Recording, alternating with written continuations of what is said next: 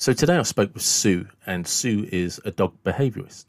And it was a really great conversation. And anybody, even if you're not into dogs really, it was a fascinating conversation. And we got into the differences of dog trainers and dog behaviourists, and actually how the two interlock together and how they're very entwined in what they do. So the differences are very nuanced and subtle, but actually quite important.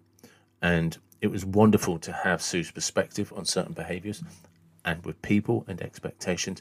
And actually, it was very interesting how Sue got into it herself. I really enjoyed it, and I hope you enjoy this episode of the David Watson podcast.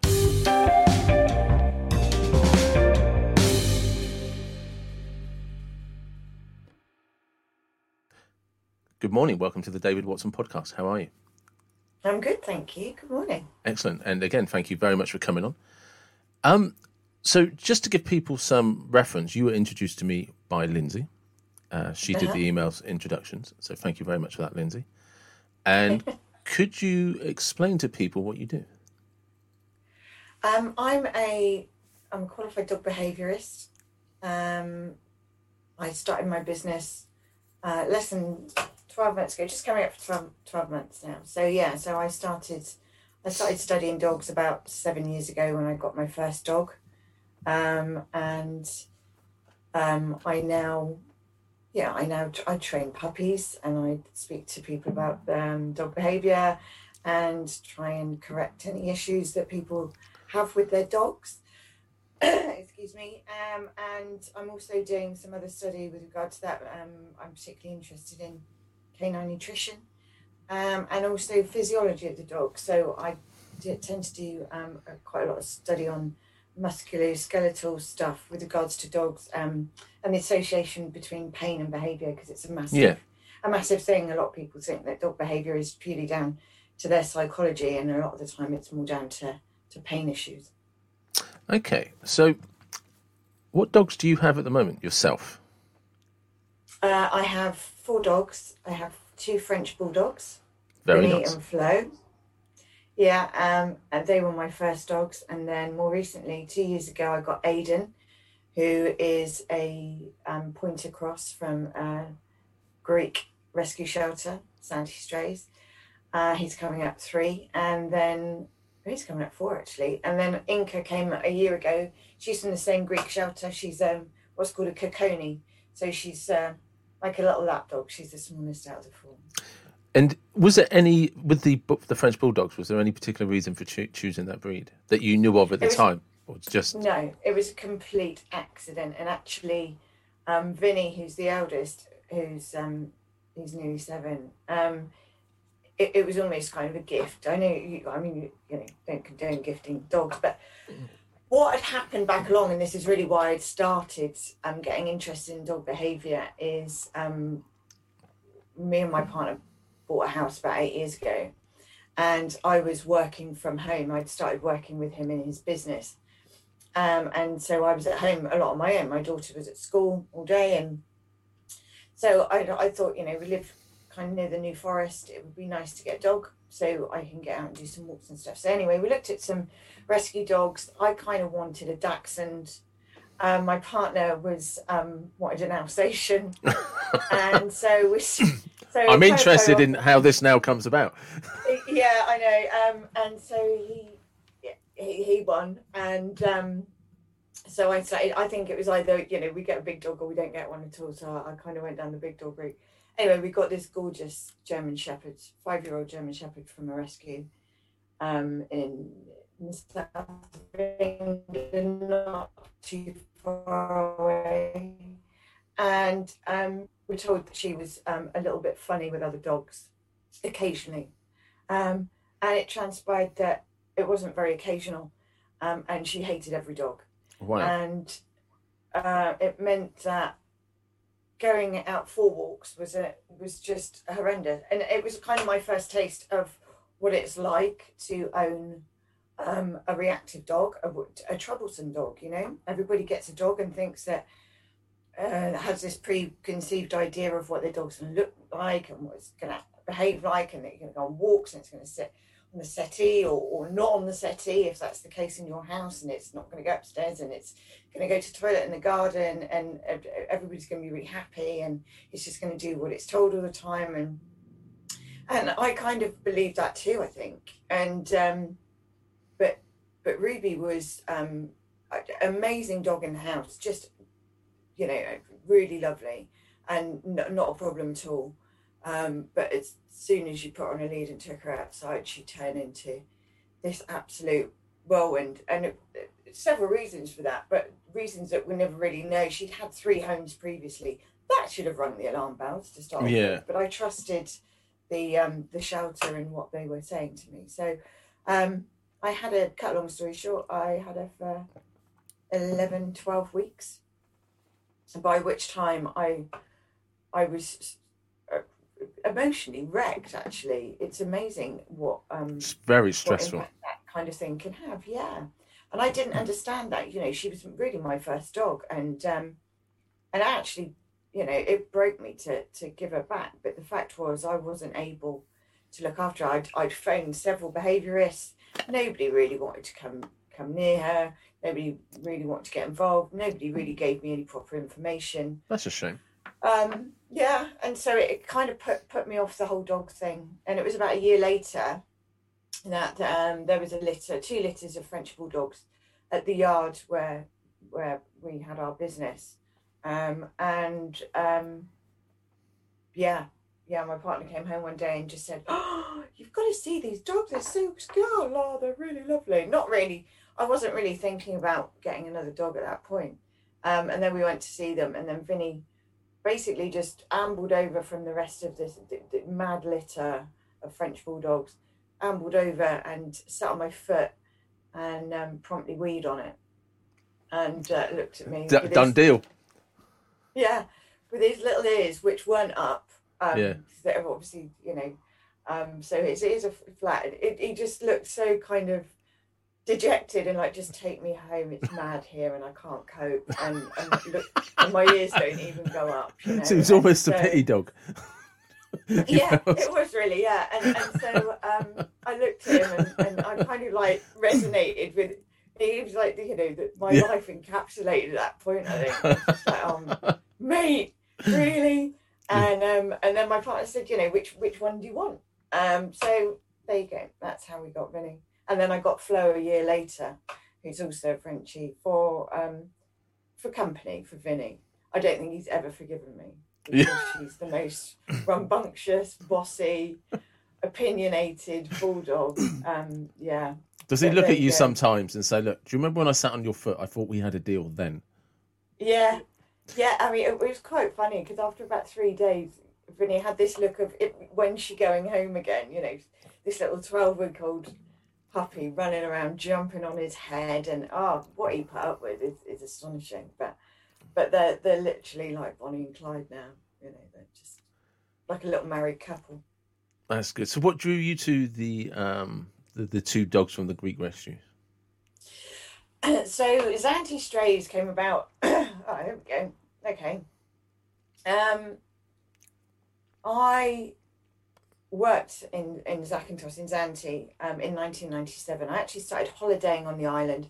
For those of you who don't know, Zante is a small Greek island in the Ionian Sea, just south of. It's not too far from Crete, and it. I'm just trying to think of the name of the other island. It's left me for a minute. But anyway, it's kind of it's nearer to the UK than all the other Greek islands on the other side. And I went there for one of my first main holidays in 1991. Kind of went back pretty much every year because it's such a nice little place. In 1997, I decided that I was going to have a break from my career and go and interview for Thomas Cook to be a holiday rep, partly for a bit of a laugh, and partly because I just thought it'd be nice because I'd never done a gap year. I didn't go to university. You know, I'd literally left school at 15 and bang straight into a career really. So I did that. I went off to Bromley and did my interview, and I wanted to go to Cyprus. I wanted to get placed in Cyprus because I'd been there only a few months before, actually. Met some English people, obviously there's a big expat community, and I thought it'd be really cool to do a season over there. But I didn't get Cyprus, and they sent me the letter the next morning. Bizarre recruiting process for that kind of thing back then.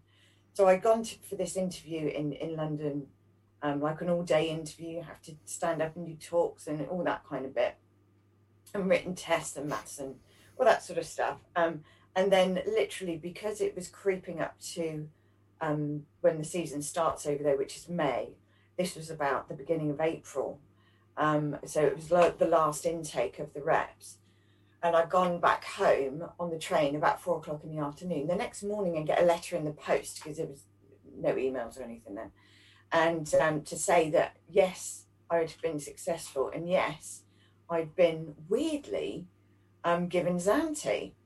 And they didn't even know about, the fact that, I'd been there for a few times. I really like the island. So anyway, so that's how that started. So I did a season.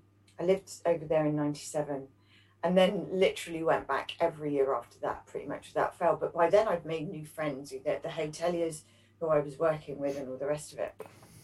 I actually got married over there in 2003. But anyway, and so there had always been a real issue with stray dogs over there. There'd always been a problem. And I remember living in the apartment in Kalamaki, and oftentimes we'd come down the stairs. There was 2 other girls in my apartment, and there'd be some dog hovering around. So invariably we'd feed it, we'd try and de-flea it and de-tick it and things like that, and then just kind of send it back off into the wild, sort of thing. But it was about 5 years ago. I went back to holiday, and they built a shelter there. Okay. Somebody had managed to do some fundraising, and they built the shelter. So the next year when I went back, I kind of looked it up online when I came home, and so I basically, my holidays now don't involve really holidaying much, and the first part of the day up to the early afternoon involves me going shoveling dog poo and and washing down concrete slabs and seeing all these guys. But so I went to my first year that I actually went to help at the shelter. Aidan was there. There was about 120 dogs, and I did some videos at the time actually, which is quite interesting. But he was in one of the pens with some of the nicer dogs, the less sort of desperate, I suppose, bless them. But he was really sweet and good natured and really soft mouthed, and then he just got to the point where he just followed me around the pen wherever I went with my little brush, and putting the food in the tins and all that kind of stuff. And then he started waiting for me every morning. So he obviously had a plan in the background. I was going to say, I get a sense that the 2 dogs for definite just know that, hang on a second, this one will take me home. Yeah. Well, and Astrid, an amazing lady, Dutch lady who runs the shelter, who lives over on the island, and who's there literally 365 days a week. She said to me, look at him again. And I've got a photo of him in it. I mean, the pen, I mean, forget Battersea, it's just nothing like that. This was kind of what you'd consider to be a construction site where they kind of scraped a bit of a gap. They'd thrown up some wire mesh fencing. Yeah. And basically the dogs were led on all the concrete and the rocks and everything else. It's just that they couldn't get out and nothing could get to them. But there was like a breeze block kind of shelf at the front of each, where they kind of tried to, build half a foundation of something. And he used to rest his head on this breeze block and watch me the whole time. So for the 4 hours or whatever I was there in the morning, he'd literally just sit and watch me go up and down, up and down. And as soon as I came in the morning, they go absolutely bananas. 100 odd dogs. Yeah. They hear you coming through the main gate, and they will start. And but he'd just be led there with his head on the breeze block, watching me wait, because he knew I'd go in and see him and probably spend. He knew you were taking him home. Well, I did, and that wasn't the plan. You see, that was never the plan. Because I already had 2 dogs, and I wasn't obviously working as a dog professional then,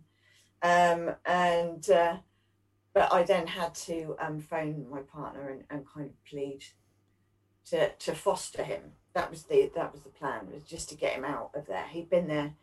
He was dumped as a puppy. He was 8 weeks old, and he was dumped at the supermarket with all his brothers and sisters. So he was 15 months old by then. So he'd never been out of that cage for the whole time. And so you're not convincing me. You already have the dog. It's fine. Yeah. You sound like you're saying the case again. It's like, right, yeah, I know. It's just, I can remember. You're reliving the conversation. But after about 4 weeks, we got him home. Because obviously he had to come home on the transporter, so it was about 5 weeks later. So it was only about 3 weeks later, actually. About 4 weeks later, somebody made an inquiry to adopt him. By which time it was just no. No, he wasn't going anywhere. So, and he follows me everywhere now. Oh, that's good. Everywhere still. That's good. And the last dog, the Rinky Dink, Inca. Yeah, she was thrown in through the gates when they were cleaning one morning. And they kind of turned around and it was just like, there's an extra dog. And she's tiny. They thought she was a puppy, but it was just her breed. She was just little. And that was basically more down to her size than anything else, because I saw her. One of the girls sent me a photo, and I thought, oh, she's only little. I could kind of, just... You could smuggle her in. Nobody would know. No, that was my thinking. I was thinking, well, if I put her under the stairs, just temporarily, then it's quite possible my partner wouldn't even see or realise. And there's no harm. She's not taking up any room. Too small to eat a lot. She doesn't eat a lot, so, and she's just delightful. She's just the loveliest. It made perfect sense to take her. Yeah, absolutely. Yeah. No more, though. I don't believe you. I think you're probably serious, but I could see a moment when it would happen. You know what I mean? Yeah. There's been moments. Yeah, definitely. I believe you're sincere. I believe that you actually genuinely no, right now, this minute, no more dogs. But one could turn up and you'd be like, you would find a way to elevate the reasons upwards. Yeah, that's the trouble. But yeah, no, 4 dogs is it's a lot. People say, oh, it's only one more. You don't really notice the difference. When you get to 4, trust me, you notice the difference. Yeah, one time we had 3 dogs and 2 cats, and everything's just under your feet. Even if they all get on well. Yeah. It's like, it's too much. It gets too much, sort of thing. Yeah. It is. It's hard work. So, how did you then decide to become how do you become a dog behaviourist? Well, there's many different qualifications, and the dog profession is still largely unregulated. There's various different levels of qualifications and things that you can do. So I've actually got an advanced diploma with the British College of Canine Studies. I also have done several sort of side things with that, including dog law, which is another area that I'm quite interested in. So I have a certificate in that, but I'm ongoing studying. At the moment, I'm ongoing study period. So I'm doing a canine nutrition master's course with a lady called Linda Case in the States, who's amazing. But you can have things like degrees in applied animal behaviour and there's all sorts of different things depending on what you want to do. So for me, it was just like I studied for a year to get this advanced diploma, whilst reading millions of other books and stuff like that.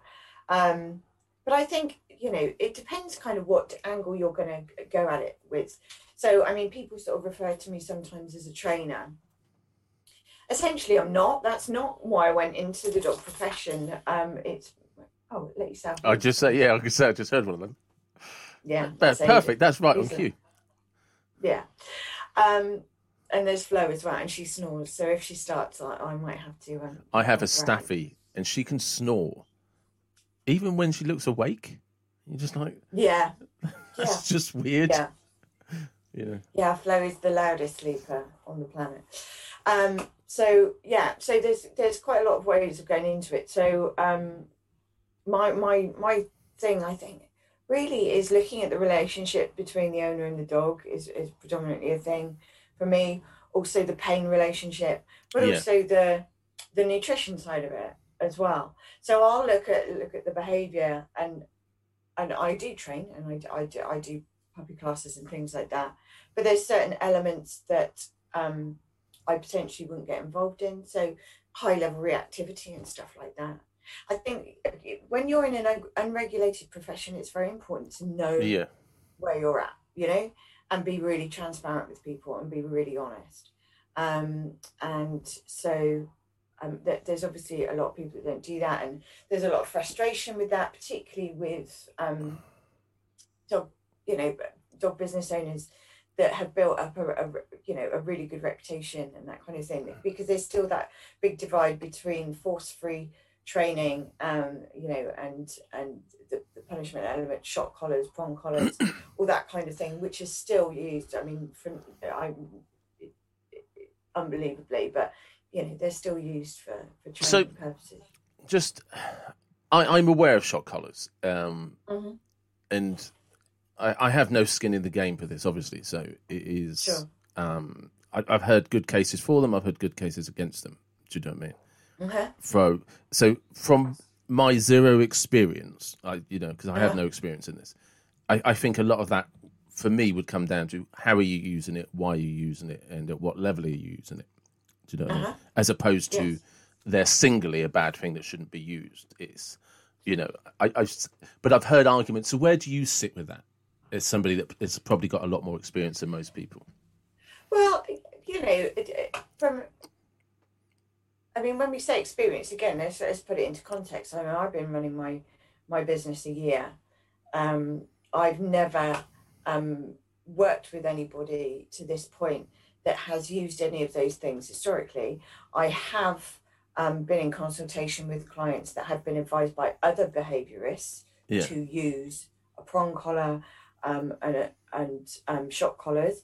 But I think I tend to go down the probably one of the most sensible statements that was said, and something that I believe in. I went to a seminar with School of Canine Science last year, and Jo Rosie Haffenden, who is one of the most prolific dog trainers in the country. She's amazing. She did programs on Channel 4, and she's very high profile.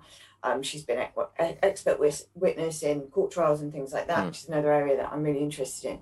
But she said the bottom line is that if you've got somebody that's either hell bent on using that kind of method for training a dog, or if you're in a position whereby the only option, if it's ultimately for the dog's safety, and it means that dog isn't going to be put to sleep as a consequence, then that's kind of your reason. It's really extreme. So what we're saying is if you have a dog that is going to either pose somebody else so much of a problem that it will be required by the court to be put to sleep, or it's going to cause itself so much of a problem as to it's going to harm itself and essentially kill itself, and that is the only way of getting around it, then potentially you have an argument for the use of a shock collar. Yes, so it'd really be done around the basis of in the best interests of the dog, as opposed to this. Well, as opposed to this is everything. The very first thing we're going to try and use to train the dog. It's like no, hold back. yeah, exactly that, because that's the thing. These kind of and it's. I mean, it's not. It's not an easy fix for many reasons, but one of them being the damage that it does to the relationship between you and the dog. Yeah. I mean, it's like I said. I have no personal experience. I have no personal experience of either. I've seen what I would call valid arguments towards shock collars. You know, from the point of the view, the trainer that's using them is like, no, these are a short-term thing to correct a behaviour or implement a behaviour. You know, typically it's a boundary thing or something like that, or a reaction thing. I've never looked or seen that I'm aware of any valid argument for a prong collar. Do you know what I mean? They just look horrible, and you know, and yeah, and I'm going to stay away from that because I don't have any personal experience of either. And I don't want to appear to be advocating for something I don't have any personal experience of. But one of the things, because I've seen this rising up through the on social media and stuff. So where are you then with things like the raw meat diet that's gaining some popularity? A raw meat diet is great if that's what you want to feed your dog. As far as you know, and again, you know, there's a caveat here. I'm not a qualified nutritionist at this point. This is like literally just for opinion. Do you know what I mean? Because from personal experience, which is what I can go by, raw diet is great. However, there are certain drawbacks to it. So, you've got raw meat hanging around for a start. Yeah. Okay, so first off, 9 times out of 10, people are going to go for the pre-prepared raw diets, which are frozen invariably. So you need a large freezer, and then you have to be really organised and remember to defrost it all. And that can be a problem sometimes, especially when you've been to the pub the night before and you've forgotten to take it out. Yeah. And suddenly your dog's having a bowl of sugar puffs. Yeah. So don't joke. Yeah, it's great. It's great, but it's not totally essential. There is this kind of battle between the raw diet and the tins and the kibble and all this, that, and the other. What I would say is that I think you should be feeding your dog the best diet that you can afford. Yes. You can, and that's really all you can ask. Interestingly, I mean, I'm not a fan of kibble. I do feed my dogs kibble very occasionally because, again, it's a convenience thing. What is kibble? But it's the little biscuits. Okay, yeah. Yeah, so the dried feed. But it tends to be like a freeze-dried raw preparation that I feed them. And I certainly wouldn't feed them anything that was different colours because that's kind of... Yeah. Food marketing companies have really, really got it going on. Food marketing is one of the most spectacularly. It's just. I think, like you said, though, strange. Unregulated. Yeah, it's unregulated, but I mean. So we can sell you any idea we want. And tell you because it plays on emotion, doesn't it? It does, dogs, yeah. You know, dogs are very emotive and dog owners are the most passionate people going. Yeah, absolutely. So exactly. So it's one of those things that it's quite easy to sort of argue the toss. But yeah, no. So with the raw and the kibble, there was a big study done a few years back, in Norway, and this is something that I often tell my clients, and it was found that currently in the UK, 50% of dogs will die from cancer. That's 1 in 2 dogs. And it was found that dogs fed on a kibble diet, on a dry food diet, if you replaced 3 of their meals with 25%, so if you took 25% out of that meal of the kibble and replaced it with fresh food, so whether that's things like fruit or leafy vegetables, just general, just fresh food that you and I would normally eat. You did that 3 times a week. You would reduce their risk of cancer by up to 90%. Okay. 90%. So it's that's an interesting. Yeah, that's interesting. That's very very interesting. Because cancer is a massive thing for dog owners. Sorry. Yeah, it's huge, and so people, if you're feeding a dog dry feed, then I just say, give them some, fresh scraps of whatever you're having, as long as it's not really processed and, that kind of thing. Just chuck a bit of your food in with it as well. Just be mindful of the the calories and stuff, and that's already a better diet. It doesn't have to be raw. There's people that are, that are raw mad, and and I had somebody mention to me yesterday that I shouldn't cook the meat that I'm giving my dogs. So I actually cook Yeah. my dogs as I would myself. But I think you made a brilliant point. Do the best you can with what you can afford. Yeah. Do you know what I mean? And that's what that's probably the most sensible way, because there's lots of very loving, responsible owners out there, and we all have different budgets. Yeah, absolutely, absolutely. And there's a vast scale, and I would argue that a dog that's got a good life and given plenty of love and affection, spends a lot of time with its owners, goes out for lovely walks, gets to play games in the garden and hide and seek and things like that, is more important than worrying about having the highest grade raw diet and being sat eating steak and chicken every night. It's quality of life and all things in context and perspective. Because I agree completely, actually, because one of the things, and this has been a conversation for us recently, as we've had dogs all our life. And our last, so we have Molly now, but she's actually, I think she's about 8 or 9 years old, and we got her in August. She was a rescue because sadly her owner died. And the happiest you ever see her is when she's walking or sleeping. You feel what I mean? Yeah. And I think people underestimate, and it doesn't have to be running around the field for hours on end.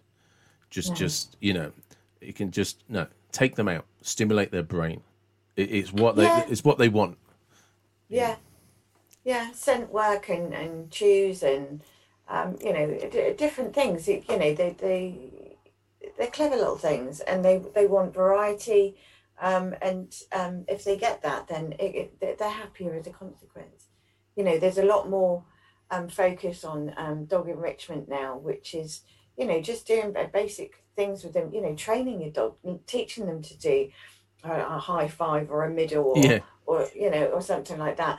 They don't have to go to agility classes every week. You don't have to sign up for a flyball membership. It doesn't have to be like that. Just setting aside little portions of time to spend with them. And and as a multi-dog household like I am, that can be really tricky. So I kind of have to sort of rotate. Otherwise, I'd wake up in the morning, I'd have my breakfast, I'd go out for a dog walk, I'd come home, I'd make a cup of tea, I'd spend 4 hours training and doing scent work and hiding treats around the place. I'd take them out for a walk again, and then I'd go to bed. But that's responsible dog ownership right there in a sense. And I live in a cardboard box. Yeah, that's right. Yeah. With a little sign saying 4 dogs, please be generous. This is what happens. Yeah. This is what happens when you go mad at the rescue. Yeah. I can see you ended up with another dog. I really can. Don't say it. The thing is, though, I can see you smiling, so I know in the back of your head you're like, don't say it, but yes, I really want that. I really do want that. It's really hard. It's really hard because you can help, but again, you have to put it into context. It's like I could take another dog, but then I'm also running my own business. I have an 18-year-old daughter. I have 4 dogs already. So kind of something. How do you make all that work? Really, it's not me. You need to convince. It's your partner. It's right. Yeah. It always sounds like a rehearsed speech. I'm actually I'm an individual now, so I don't even have that to worry about. Okay. So one of the questions I wanted to ask you. So I'd imagine a common question would be, what are the stereotypes of personality for dogs? Their behaviours, per breed. I'm not interested in that. What are the stereotype of owners? Oh, wow. Because you must, I'm just assuming, but you must somebody walks in, you're that bloody owner. Right, okay. and there's a positive of you get someone else and you're like, oh, you're this owner. Oh, this is going to be great. Yeah, it is. It's interesting, and human psychology is something that I've also been interested in. And before I even got involved in the dog side of it, I was studying. I'm like a hobby study person, so I did a diploma in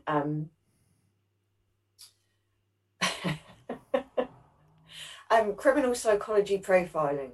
Okay, so I did a diploma in that. I was very proud of that because I got 100% in everything, which is Well slightly done. unnerving because thank you very much. Because it was 12 case studies all on serial killers. So the fact that I can I can tune into that and be academically brilliant when it comes to things like that is a little bit disturbing. Uh, I appreciate. yeah, sorry, because that must to be that astute at criminal serial killers must by definition determine that you could potentially be a serial It would killer. say so. Yeah, it would say something like And that. I'm not obviously for my own safety. I'm not accusing you of being a serial killer. No, no, but I wouldn't. But if you But I draw the just find it dots, fascinating. But that's kind of the thing for me. I find it fascinating because it is about what makes people tick and that kind of thing. But when it comes to dog owners, yeah, of course, everybody, you could say that in any profession. I mean, having like a fitness background, I'd have people walk into my classes, and you would have the ones that yeah, would always be at the back.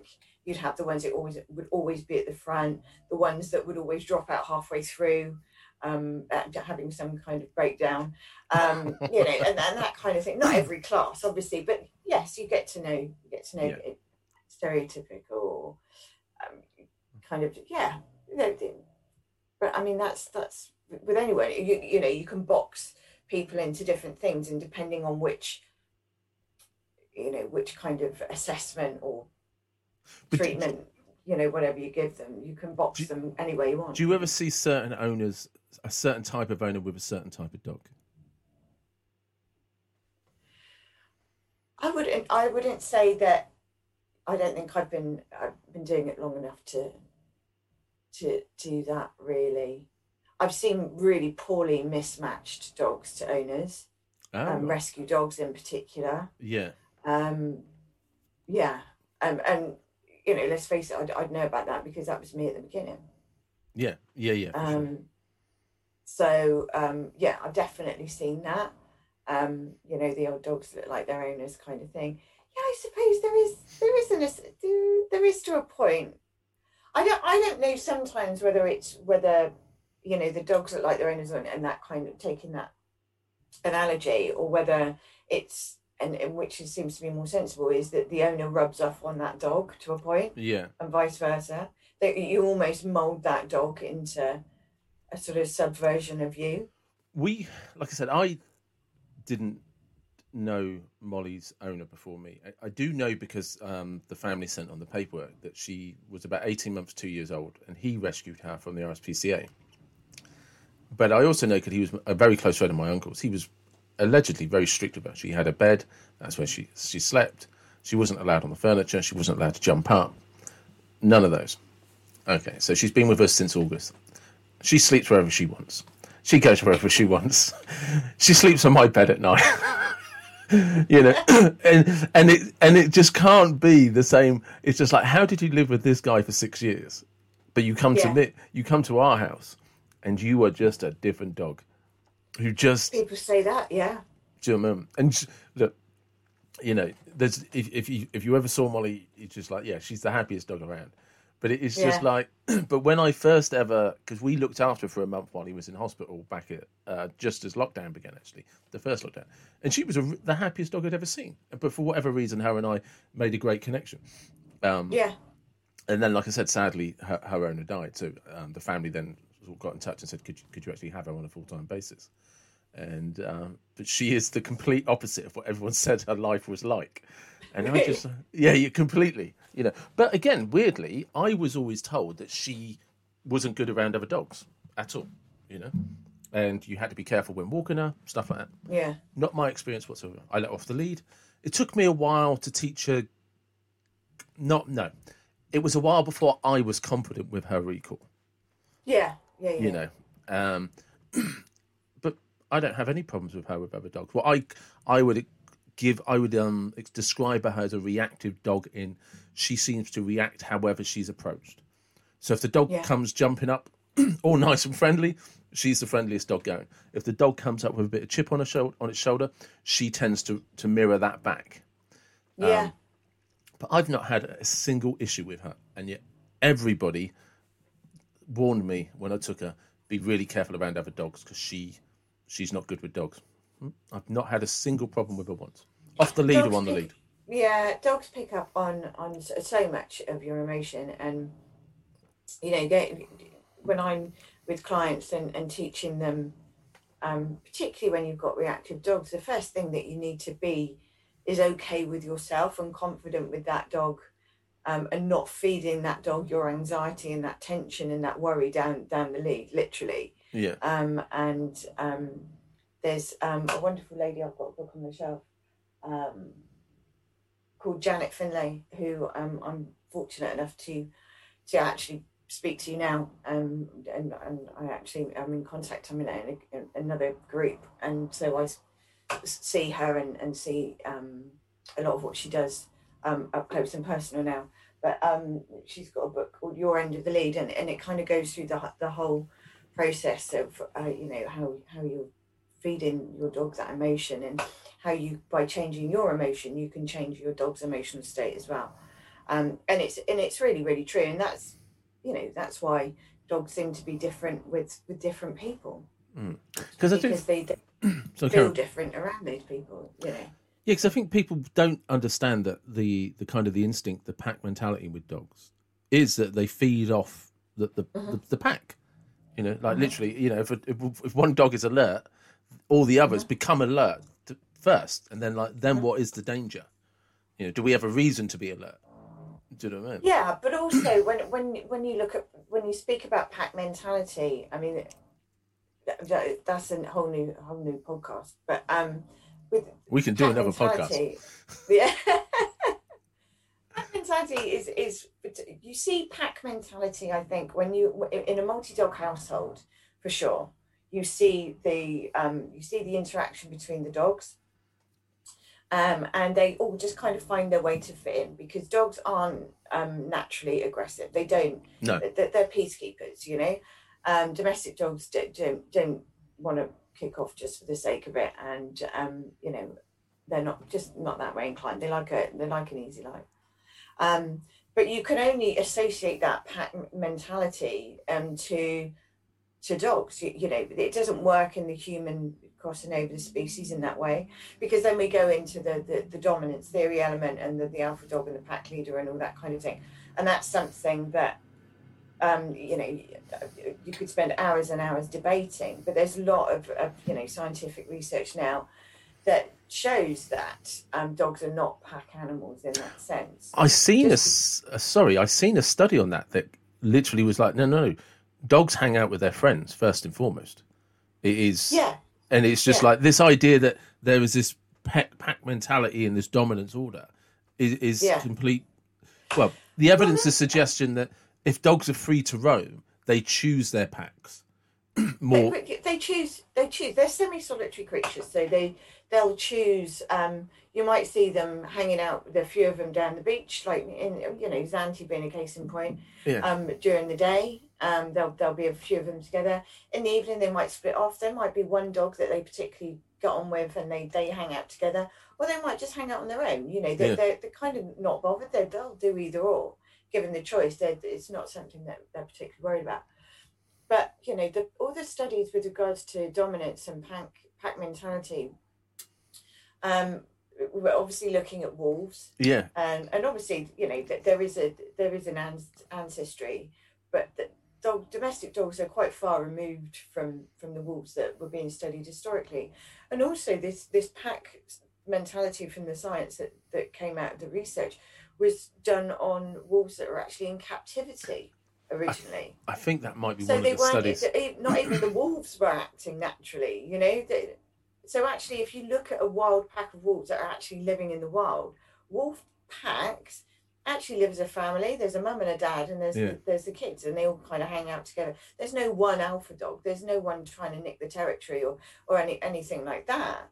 And so if we look at dogs in that context, then again it's a totally different thing. So dogs, invariably the dominance thing comes from dogs. Some dogs want priority over a resource. That's all it kind of boils down to. So whether that's their food, a bone, their bed, their mum and dad's bed. When you get dogs that are sort of snarly and growly because you go to move them off the bed, it's just because they really, really love that bed. Yeah. It's really comfy and it smells of you and they like it there, thanks very much. And they're telling you that they don't want to move. It's not that they're trying to overpower you. They've got some kind of, underground kind of thing going on. They're trying to take over the world. Yeah. yeah. Not every dog who wants to lie on your bed is trying to control the world. But it's interesting because I think that might be the same study where somebody pointed out that the flaw in the study was you're studying wolves that don't have an option. And that actually, I think the bit that stuck out for me is that wolves in the wild, if they're not happy, will just leave. They're not forced to stay. They want to stay. Or they actually do. You get solo wolves, and they eventually, if they're not happy within the family, they meet up with other wolves and develop their own packs. Yeah. And this whole idea that they glued to the pack is just a big myth, which then kind of transcended down the chain of, well, what were all the other myths? Yeah, it's kind of more a family environment. And like you say, they're kind of free to come and go. But also if they find an orphan wolf, then it's quite common that they'll let him come into the family. And but it's much more a cooperation than a dominance. Yes, is kind of what I took from the study. It's like, okay. And they were saying that specific, especially with dogs and dog parks and stuff like domestic dogs, when you see them, if they're all familiar with each other playing, certain dogs just stick to each other and ignore other dogs, and it's a personality thing. The dogs, this idea that because if a dog becomes too dominant, too bullying, all the other dogs will ignore it and will actually kind of, if anything, stick together. Yeah, and will, if anything, stick together to kind of keep that dog at a distance. It's like, no, if you come over, mate, we're all going to have a go at you. And it was the complete opposite of what everybody had been taught. Like, that if the big bruiser turned up, right, I'm in charge, you're all going to worship me. And it didn't work like that at all. It was a very cooperative sort of society where everyone had to kind of toe a line, but the lines weren't what we all thought they were. The lines were really that's it. And leave there's us not alone. Like a hierarchy. No. Everybody kind of just selects who the some of the dogs want to be seen as slightly superior, and there's other dogs that couldn't give a monkeys and just it was carry on. It seemed to be the take from the latest studies that I've seen is if a dog tries to be over dominant, all the other dogs will just ignore it. And actually, the only time you had dominance displays is if one dog kind of didn't have any manners, and then maybe a more aggressive dog would put it in its place. Yeah, but and normally, like I say, that's due to resources. That's because one dog wants, and that could even be wants to play with another dog. They've decided, and wants the other dog to go away as a consequence. So, But it's like you said. I mean, a few minutes ago. No, domestic dogs have zero interest in violence. It's not their nature at all. So, so for anybody who is listening to this and they're thinking of getting a dog, right? What would your advice be? First of all, think about the sort of dog that you want to get and why you want to get that dog. So there's lots of different reasons why you choose a certain type of dog, but I wouldn't let it be just because Joe and Dave down the road have got one and it seems really nice, because there seems to be a propensity for that kind of thing with people that particularly haven't owned a dog before to see somebody else's dog and think, oh, that seems nice, and in the same kind of, you might have the same kind of family environment and that kind of thing. But you have to remember that all dogs are different, regardless of the breed, and all dogs, depending on which breeder they come from, their bloodline and all that kind of thing, but also how they're treated once they obviously leave the mother, and again the environment they're brought up in. So no two dogs are the same. So you need to think about things like how big that dog's going to get, how often you're going to be able to exercise the dog, how much time you're going to be spending at home with the dog, and then moving on from that, do you want a puppy? Do you want to go through that process of training, house training, the sleepless nights that come with it at the beginning, and the zoomies and the adolescent stage and all the rest of it, or would you be happy to take on a dog that was a little bit older? In which case, would you look at a rescue dog? Would you look at a rescue dog over here? Would you look at a rescue dog from a shelter abroad?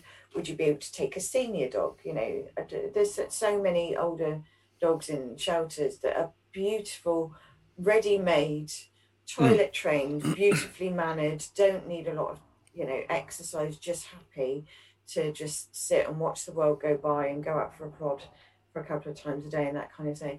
And things like whether they shed hair or whether they don't, are kind of, neither here nor there. And a lot of the breeds that have been bred to not shed hair, because they've been so overbred now already, they just shed hair. So, there's things on that you can't rely on. But if you have a specific breed that you want, go through the Kennel Club. Don't look up on Facebook. Don't look it up in newspapers. Don't do any of that. Go to the Kennel Club. Get a registered proper breeder, and make sure that you see the parents. You don't hand over any money until you have done that. And the breeder should be able to give you lots of advice and information about the dog that you're getting, and offer to take it back should it turn out that the dog's not for you. But yeah, and consider your kids as well. I think people think that getting a dog is a great thing for a kid, and it is. It's an amazing thing, but it also needs to be really heavily supervised from the off. And if you have young children and you're thinking about getting a puppy, you have to be really, really careful about how those two things interact, so that it can be the situation where you're going to get a puppy into a home with younger children, and children really love it to start off with, but when the puppy's not like really bitey and chasing them around and that kind of thing, then that almost destroys the relationship that they have, and then the kids don't want anything to do with the dog. Those needle-fine teeth that they have as puppies. Yes. So just think about the whole thing, and if you're not sure you want some advice, then speak to somebody like myself, speak to a dog trainer or a dog behaviourist. A lot of people will be happy to speak to you. I certainly, as part of the course, give 30-minute free consultations to people, and I'm more than happy to discuss the whys and wherefores. So what specifically, if there is a specific difference between a dog trainer and a dog behaviourist? The two are invariably intertwined, and I think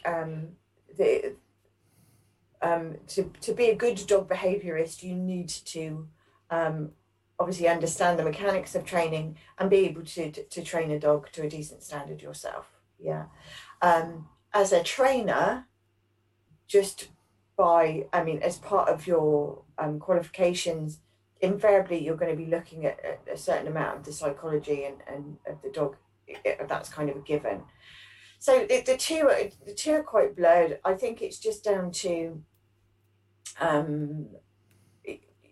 some people want to work with dogs and be out and training and be in the fields and just interact with dogs all day long, and which is great. And then I see myself, like I say, as a dog behaviourist, so I spend more time analysing things, picking out bits of behaviour from a dog, and then looking at ways that we can alter that behaviour, whether that's with food, whether that's with a change in medication, whether that's with owner handling issues, or whether that's by training the dog. And then looking at the element of training, it might be that I would then refer the owner on to another trainer to do that specific kind of training work. And likewise, you might have a trainer who is a trainer predominantly working with a dog, but then finding that there's certain behaviours that don't seem, that don't seem to be quite as they should be, or that are causing a problem with the training or whatever. And then they may in turn then, go and see a behaviourist as a result. There's kind of, spectrum ends, and they kind of blur in the middle. There's some amazing behaviourists slash trainers that do both. They do it wonderfully, and so and they're great. So it's more how the individual focuses their practice more than the actual title in the role. Yeah. More down to personal preference of how you want to carry out your business and how you want to help the dog, really. So would you say being the dog behaviourist is kind of partly that interest that you had in psychology? Yes. And the behaviour of humans. Yeah. So it stems that the root is always just is kind of trying to figure out why we do what we do and how. Yeah, and the relationship between the guardian and the dog. That's for me, that's such a key thing, because back along, I was kind of known as the mad dog woman of my village, because I had these two Frenchies, and you can imagine what it's like now. But yeah, they used to say, "Oh, they're so well behaved," and when I got all four of them out on leads, a lot of people sort of say, "Oh God, they're so good," and that they haven't had a lot of formal training. It's purely down to, I kind of worked it out. It's just down to how I am with them, how I interact with them, how I've looked after them. They've had routine, they've had, and so it's all those kind of base things that I spend a lot of my time focusing on with my clients, and it's fascinating to see how a lot of the time, not all the time, you can't do this with every behaviour, but a lot of the time, just by making a few tweaks to daily routines and little nuances and bits and pieces, that in a short space of time, they see the differences in their dog as a consequence. So that's kind of, and so the human psychology side of it's really important, because especially when you're training dogs as well, because you're training the owners, you're training the guardians to train the dogs. So you have to have that understanding of how people think and how different people think I think differently. I mean, it's only a personal opinion. I think a lot of people underestimate how much feedback the dog wants from you. Do you know what I mean? Like, if you're the caregiver to the dog, you feed the dog, you provide shelter, you provide exercise. The dog is constantly going to be, okay, what's the plan? Do you know what I mean? The dog doesn't have to do anything for itself, so it wants to know what your plan is, so it can kind of respond to that. Well, I mean, look at it from the kind of cynical perspective, and they're basically prisoners. Yeah. We take them in. They're animals, and we put them on a lead and we walk them round. We tell them when they can go to the toilet, when they can eat, when they can drink, when they can go in the car, when they can go for a walk, when they, we dictate everything they do, to the nth degree sometimes. And so, as part of that, we also need to remember that there's the good stuff that they need as well. A dog's life needs to be fun at the end of the day. Yeah. Once dogs are having fun, you can train them to do most things. Do you come across any common misconceptions when people come to you? Common misconceptions? Yeah. Either with dog training, dog ownership, dog breeds, dog personalities. Is there something that always that like, oh no, I get asked that a lot, or they thought this a lot? There's probably loads, but you put me on the spot. So things like dogs can see in the dark. They can't. Dogs. I didn't know that. I honestly thought they had fairly good sight in the dark. Yeah, no, they're not. They're not. They've got good vision, but it's not. At dawn and twilight, they can see things a lot better than we would be able to. But they can't actually see. Pitch black is still pitch black. Yeah. Okay. Mm-hmm. There's an element of colour blindness, so they can only pick out certain colours. So if you throw a red ball into the grass, they won't necessarily be able to see it. It's shades of grey to them, so they can see things like like yellows and yellowy greens, and some colours on the blue spectrum as well, like indigo and that kind of thing. One of the most common things that I hear is that my dog's being stubborn. You just don't I tell it, you're just being stubborn. And dogs can't really be stubborn. If a dog is being stubborn, quotes, i.e. not doing what you want it to do, it's because you haven't it doesn't have the motivation to do the thing that you want it to do. It would rather be doing the thing that it's already doing. So you have to change that. You have to change that thing. So it's like with recall, Yeah. you have to change that perception for the dog. It's like, actually, it's much better over here because I've got, and list of things. So it's changing that paradigm. But yeah, being stubborn is a very common one. So, what advice would you give for people for recalling their dogs? To train recall? Well, like I just said, for recall, the motivation has to be there for the dog to come back to you.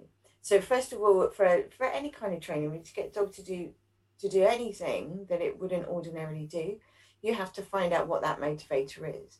So whether that's food, and if it's food, if they're very food orientated, what's their favorite type of food? If you're talking, because there's different grades of recall. I mean, recall is recall. Yes, you call the dog back and it comes to you. But as everybody knows, you can call a dog back in the garden and it will come back to you straight away. You can go out into the forest and they'll see some deer and you call the dog back and it's crickets. There's nothing going on. The famous Renton You're on video. your own. Yeah. It's like see ya. So you have to find out what the food it is. So for that, it might be chicken, it might be cheese, it might be ham. You can do little treat tests to find out what food they like over and above other stuff. A little story for that. I had my first puppy class that I held was in a vet's, and the guy that came in, and there was a guy that came in with a beautiful lab cross, black shiny gun dog, had a real manly name, and a really great guy, really nice owner. And we were doing treat tests, and it turned out that his dog over it was roast chicken, sausage and cheese preferred carrot. His food of choice was steamed carrot. This guy was mortified. Mortified.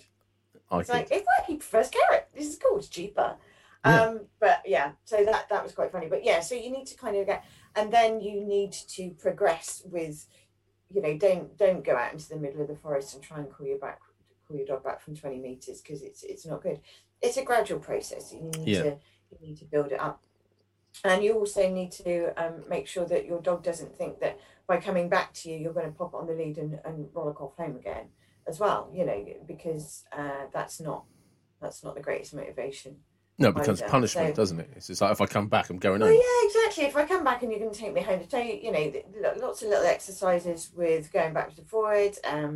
You can use food, you can use toys, but you get them really excited about the toy. You could use a flirt pole to get that recall going backwards and forwards, and then start adding on the distance and the distraction and the duration. Okay. And Gradual. Just conscious of time, Mm-hmm. What reasons would be good reasons for somebody to come to see you? If they're at a point where their dog's behaviour is of concern to them, whether they think that anyone in their household is unsafe as a result of their dog's behaviour, or anyone in the public is unsafe as a result of their dog's behaviour, or if their dog's behaviour is causing them any stress or anxiety, or is basically making them unhappy, Okay. and that their emotional state is altering as a result of their dog's behaviour, then that's as good a reason as any. Because a lot of the time, a dog's behaviour can be changed for the better quite quickly. Yeah. But the longer you leave it, invariably the worse it will get. So yeah. Because you said if people get in touch with you, they can. You're happy to talk to anybody. Sort of. Yeah, I provide half an hour free consultation. So yeah, if anybody emails me or sends me a text or whatever, I can send them a link and they can book in on my diary for a call. Okay, and then so once they've booked it, they've had the half-hour consultation, they realise they need some kind of one-to-one input, so to speak. What would then carry on from that? What happens? How do you introduce yourself to the dog? How do you? Okay, so depending on obviously what the behaviour was, I tend to operate. I run programs. It's very difficult to diagnose and fix a dog in one session. Yeah. And equally, if you go from a session, bounce from session to session, it invariably gets disjointed. It gets protracted in. It just makes everything take longer than it needs to. So invariably, I will put together a program over a period of time. It could be 6 weeks, 8 weeks, 10 weeks, 12 weeks, whatever, depending on what the behaviour issue is. And then the first session will be, I will either, obviously COVID allowing, will either go and visit the dog in the house with the rest of the family, preferably, to introduce myself, and then just to do some obs on the dog and watch the dog, watch how the family interact with the dog, go through lots of different questions about routine and diet and that kind of thing. And then after that, there's lots of different ways of doing dog behaviour programs now, and obviously virtually is one of them, and it's something that I'm certainly moving towards now. Over the course of the past year, obviously it's been something that just crazy. Had to do. Yeah. But it works really well. So it'd be a combination of Zoom meetings. I have a school which I upload different teaching modules onto for clients depending on what they need to learn. So it's all pre-recorded stuff, like presentations with me narrating it and going through different things, teaching them that way. Video analysis, so the owner's taking videos of their dogs doing the things that I've asked them to do, or just doing some observations and things that they're concerned about. And, that's great because I can put them on the computer, I can slow-mo them, I can literally pick things apart, particularly with regards to how the dog's moving, body language of the dog and that kind of thing. And then obviously, good old calls and FaceTime and that kind of thing in between as well if it's needed. So, okay. But yeah, so that's kind of what it looks like working with a dog behaviourist. It Okay. can be one-to-one stuff, Yeah. but a lot of it can be done virtually as well. So you don't. I have a client in Scotland. So. Oh wow. So okay, so so literally anybody around the world, if they have access to the internet, can. Yeah. Oh, that's brilliant. And as we wrap this up, I'll make sure afterwards that you and I have a conversation to make sure all the links, and I've got all the links, and I'll put them attached to everything so people can find you. Thank you. No, you're very welcome. That's probably a great place to wrap up. Thank you very much. Thank you. You're welcome.